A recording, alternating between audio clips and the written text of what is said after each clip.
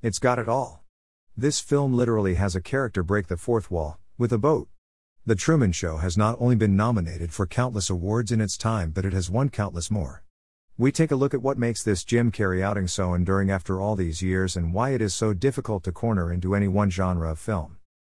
This film can be defined as science fiction, comedy, satire, concept or drama, but more accurately the film is a blend of all of these genre elements. Everyone and their dog agrees the film is a giant metaphor, but no one can seem to agree on what that metaphor is. Let's get the more obvious symbolism and observations out of the way first. There's the Christoph, of Christ. Truman, true man, dynamic between what is essentially creator and creation. The themes of Moses and the book of Exodus. But the most prevalent themes come from Plato's allegory of the cave, an interplay where Plato has Socrates describe a group of people who have lived chained to the wall of a cave all of their lives, facing a blank wall. The people watch shadows projected on the wall from objects passing in front of a fire behind them, and give names to these shadows. The shadows are the prisoner's reality. Socrates explains how the philosopher is like a prisoner who is freed from the cave and comes to understand that the shadows on the wall are not reality at all, for he can perceive the true form of reality rather than the manufactured reality that is the shadows seen by the prisoners. The inmates of this place do not even desire to leave their prison, for they know no better life. The prisoners manage to break their bonds one day, and discover that their reality was not what they thought it was. They discovered the sun, which Plato uses as an analogy for the fire that man cannot see behind. Like the fire that casts light on the walls of the cave, the human condition is forever bound to the impressions that are received through the senses.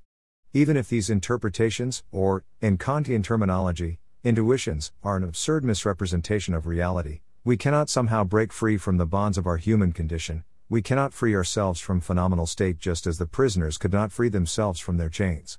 If, however, we were to miraculously escape our bondage, we would find a world that we could not understand. The sun is incomprehensible for someone who has never seen it.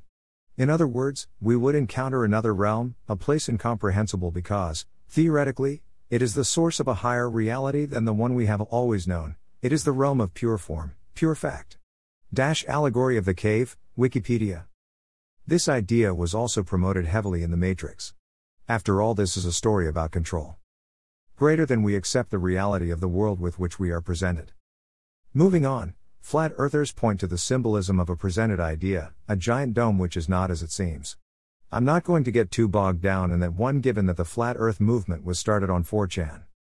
But speaking of paranoia, while researching the film I came across a few articles commenting on how the film echoes our current online privacy and data concerns, outlined in a previous post.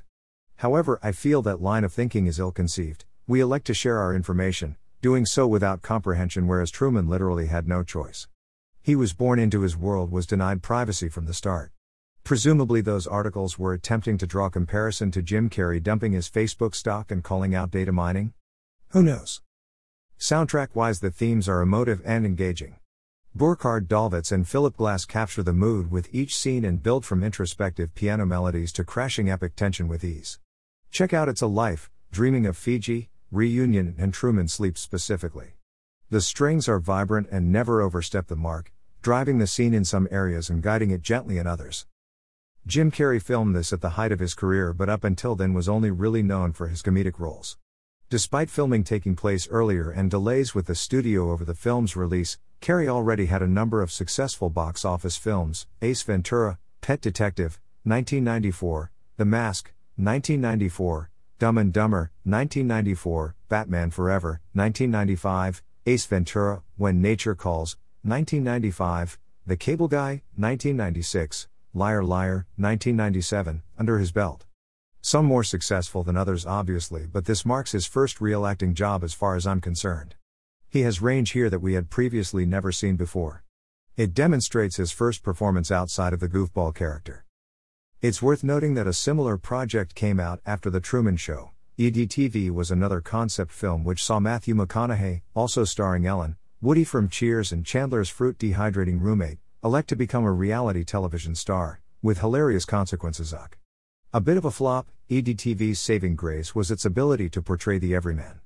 They showed the effects of having the cameras intrude on the life of an aware Joe Bloggs character. The protagonist being a bit of a slob, and not too bright, made it easy for the writers to put him into that situation and act boisterous in an effort to escape. With Truman there was a childlike naivety that made him the hero of the film. His shtick was an innocence that made the audience root for him.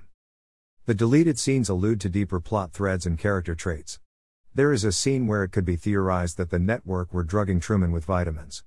A scene outlining a studio plot for Truman to have an affair, a son and his inevitable death, prematurely or otherwise. In this scene they discuss Truman's son and the continuation of the show, which is an interesting concept in itself. In another scene we see that when Truman steps onto the boat, he knows completely that everyone in Sea Haven is in on the conspiracy. He appears disguised as a member of his own search party and makes his way to the docks. Once he knows the truth, there is no turning back for his character. Obviously this scene's omission from the theatrical cut makes for a more compelling story if Truman still has doubts as to the level and intricacies of the conspiracy by this stage. I truly feel like Andrew Niccol doesn't get enough credit for the world building at play. Every character not only has a backstory within Truman's world, but so does the actors that play them, within the confines of the world outside Sea Haven. I admire this level of detail, seen more recently in the gaming world with the likes of Red Dead Redemption 2, where the NPCs have lives and jobs and a scheduled day independent of the protagonist's actions. We can also see the sophistication of the camera technology grow as Truman gets older in the more clip-driven portions of the film. The filming is in itself fascinating. At the beginning of the film, shots of Truman appear largely in fisheye, iris and point of view to demonstrate the perspective of the hidden cameras.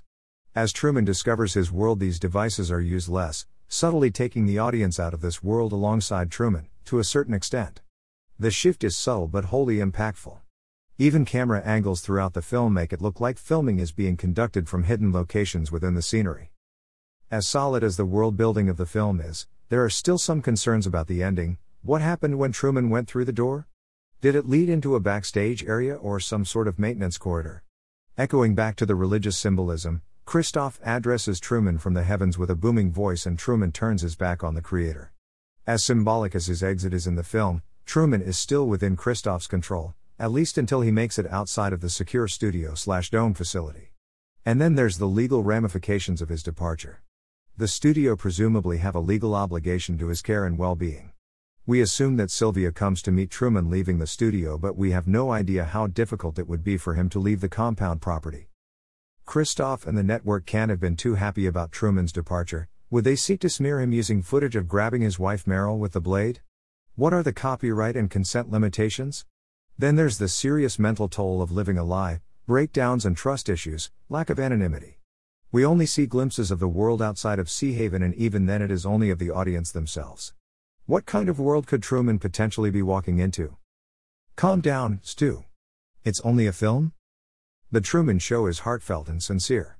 It is all of these genre-specific elements, religious analogies and psychoanalytical commentaries rolled neatly into the DNA of what is a solid concept film, which ironically would work well as a television series. It asks fascinating questions about identity and privacy. For that reason I feel it will be remembered fondly for years to come. A time capsule, if you will. A snapshot of a time before mass surveillance and reality television. Greater than in case I don't see ya, good afternoon, good evening and good night. https://crazydiscussdo.wordpress.com/